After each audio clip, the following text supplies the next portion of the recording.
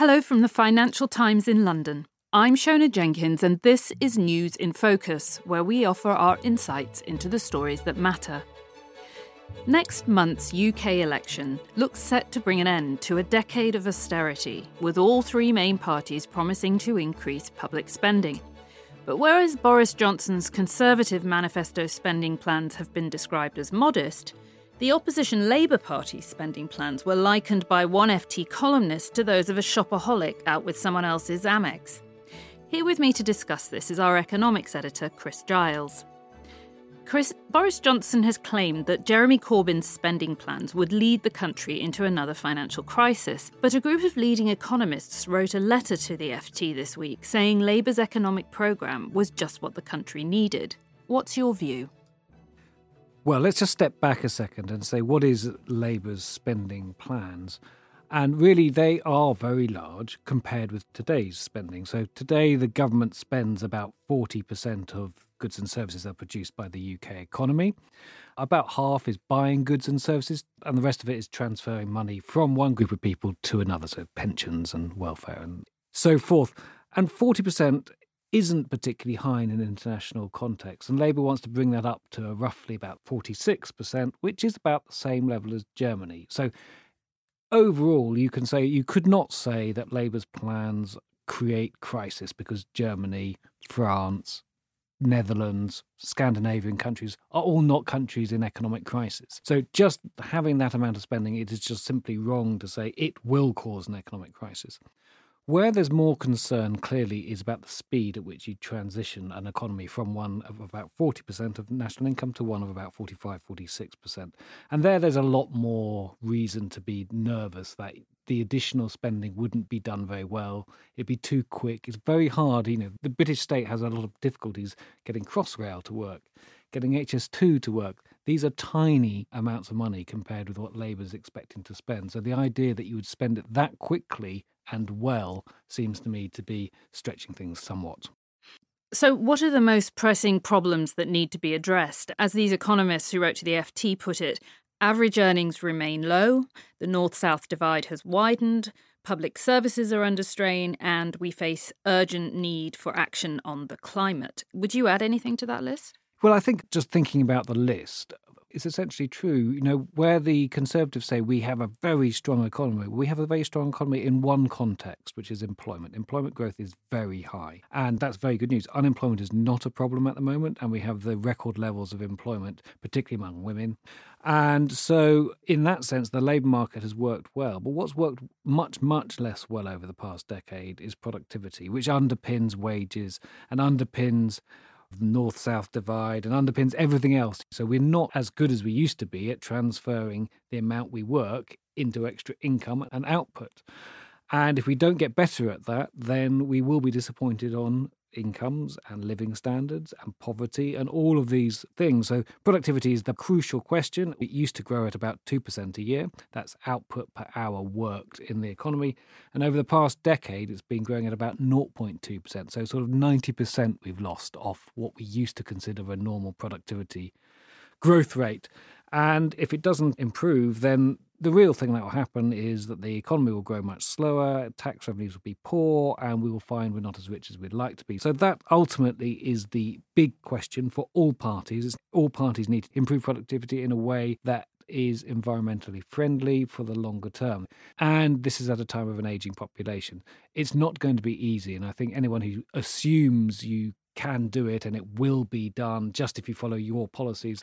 Unfortunately, the experience of the last decade is we've tried lots of things on productivity and it hasn't worked. So how are each of the parties planning to address this and all these problems? Why don't we start with earnings and consumer confidence? Well, on earnings and getting the economy to grow well, which I think will take as your question on consumer confidence, all parties are seeking to boost low earnings with faster growth in the minimum wage. Now, this will put the UK in quite an odd position internationally of having a very high minimum wage compared with average earnings.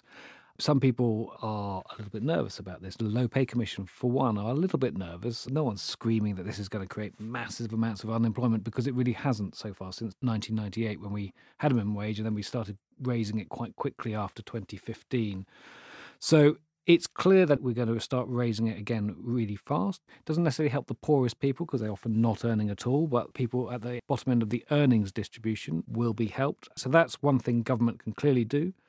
To the rest of earnings, for people above that level and for the rest of the economy, getting that to grow faster, there's definitively going to be more public spending on capital, like all parties are offering, even the Conservatives. So that's going to make public investment rise, even under the Conservatives, where they want to raise it to about 3% of the economy. Apart from a very small peak 10 years ago, it's the highest since the 1980s. And Labour and the Lib Dems want it to go even higher than that, which is really getting back to sort of 1950s, 1960s levels. And so that is the sort of the area where government policy is trying to improve earnings, saying this is what we're going to do. We're going to invest in the economy. That will improve productivity. Then we can afford, or companies can afford, to pay people more. Apart from that, the more unemployment goes down, that might well help earnings too. So we might get to a position in the next few years where there's some sort of natural growth in earnings, which there hasn't been really over the past 10 years. So just to be clear, you're saying Lib Dems and Labour want to spend more and want to boost earnings more, and the Conservatives are being more cautious on this particular issue? In all aspects of public spending, you have the Conservatives most cautious, then the Lib Dems, then Labour. How will this affect productivity? Well, leave the current spending aside, because generally that probably doesn't. That's just the government consuming more services. The hope is that over the past decade, we've seen private sector not invest very much, and particularly since 2015, there's been almost no growth in private sector investment. And investment is often the way that you make processes more efficient, and then that drives productivity growth. So the idea is if the private sector on its own isn't willing to invest, then if the public sector invests more, then you get a similar sort of effect. And that might then crowd the private sector in and make them realise that growth is going to be stronger overall, make them also more willing to invest, and you get a lot more investment and ultimately a lot more productivity growth. Don't expect it in year 1, 2 or 3, but towards the end. All parties have sort of latched on to this idea as the way to raise productivity, ultimately get Britain onto a stronger performing economy again. You can totally understand this is where the parties are. But I do think there's a big risk that these things won't work and that we'll end up just being a little bit disappointed, but with better infrastructure. So if you're saying that private investment has been minimal since 2015, can we explain why? And also, what are the parties saying on industrial strategy and who has the best ideas or the most sensible ideas to boost industrial growth and ensure that wealth spreads beyond London and the southeast? Well, on private investment, it is very odd how weak it's been because we've not had high unemployment. That's often when you get very low private investment. So it's pretty likely that it's bound up with Brexit. Now, companies have been wanting to know what's going to happen, and they think we might as well wait. We don't want to commit a lot of money to investment, which we then find is wasted because we can't use it properly because something's happened to our trading relationships, which doesn't therefore work. And you see that in both in buildings and in plant and in software and even investment in people, because we don't know exactly what the rules are going to be. So the quicker we have more certainty is certainly we'll get some investment. Then when we think about industrial strategy, there the parties are really quite different. There's a lot of it is bound up again in public investment, and a lot of the public investment won't be in London and the South East. So there is a definitive plan from all parties to boost investment outside London and the South East.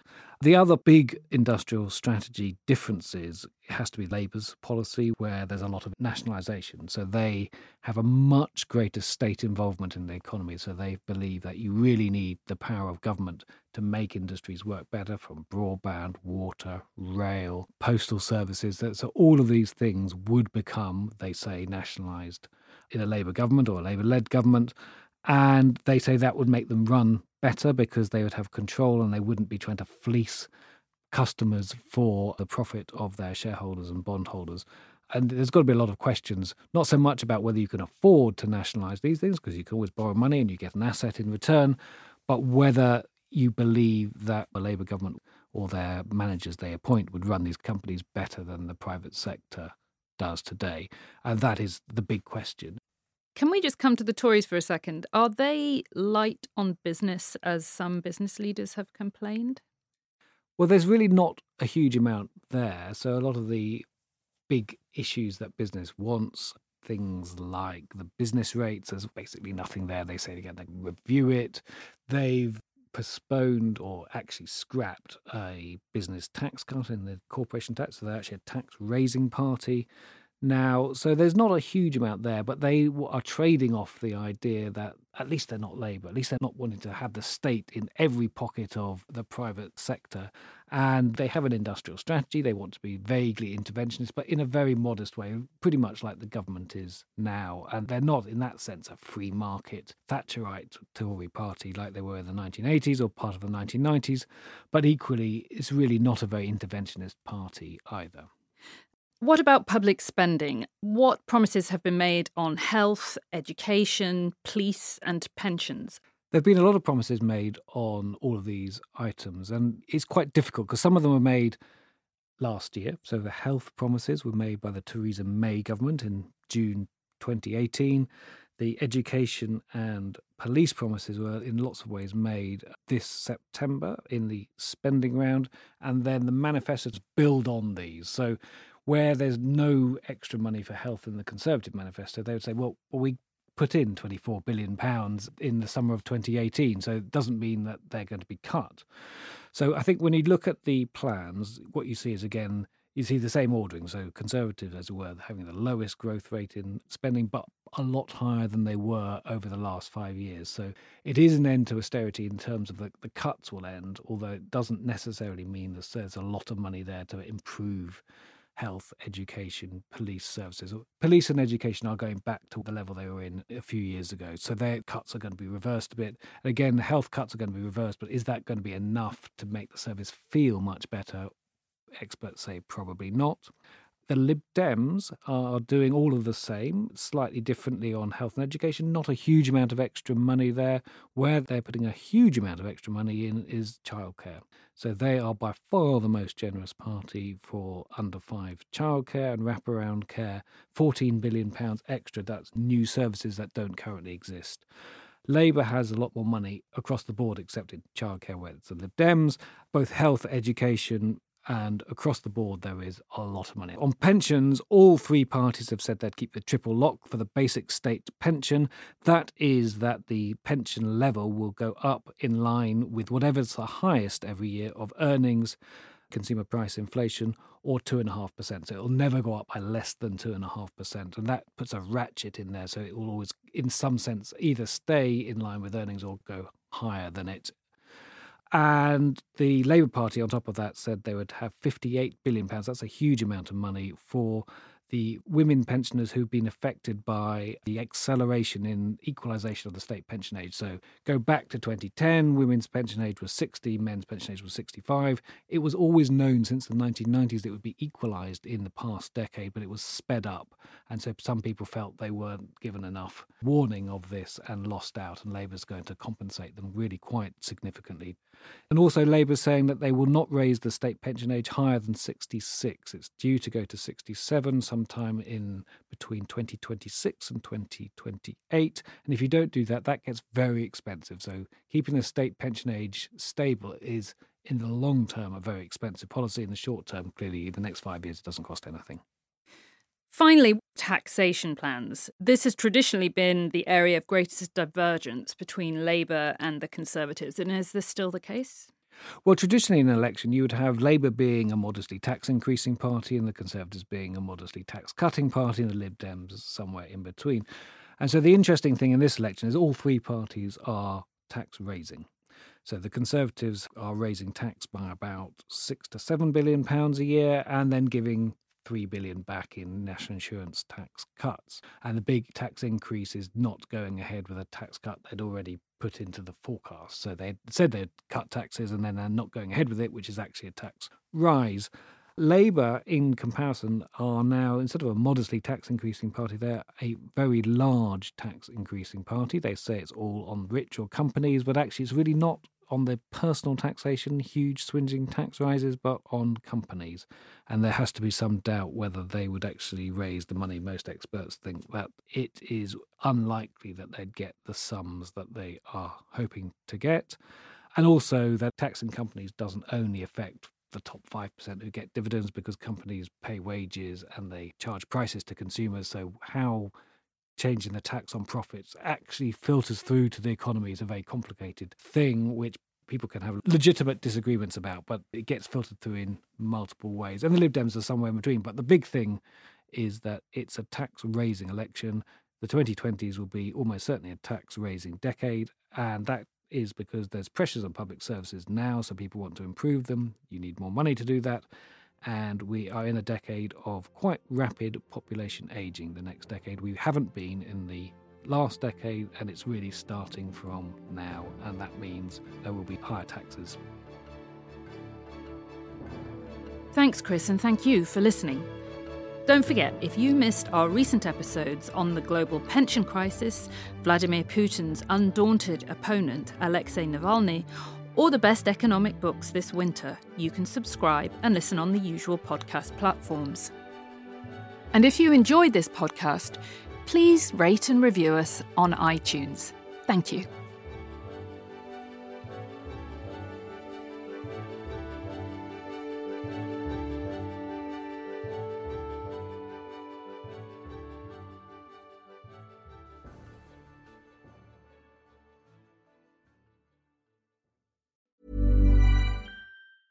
Small details are big surfaces. Tight corners are odd shapes.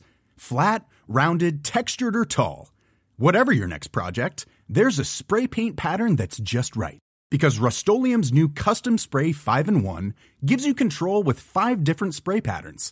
So you can tackle nooks, crannies, edges, and curves without worrying about drips, runs, uneven coverage, or anything else. Custom Spray 5-in-1. Only from Rust-Oleum. When you make decisions for your company, you look for the no-brainers. And if you have a lot of mailing to do, Stamps.com is the ultimate no-brainer. It streamlines your processes to make your business more efficient, which makes you less busy. Mail checks, invoices, legal documents, and everything you need to keep your business running with Stamps.com. Seamlessly connect with every major marketplace and shopping cart. Schedule package pickups and see your cheapest and fastest shipping options from different carriers. With rates up to 89% off USPS and UPS rates. And with the Stamps.com mobile app, you can take care of mailing and shipping wherever you are. Make the same no-brainer decision as over 1 million other businesses with Stamps.com. Sign up with code PROGRAM for a 4-week trial, plus free postage and a free digital scale. No long-term commitments or contracts. That's Stamps.com. Code PROGRAM.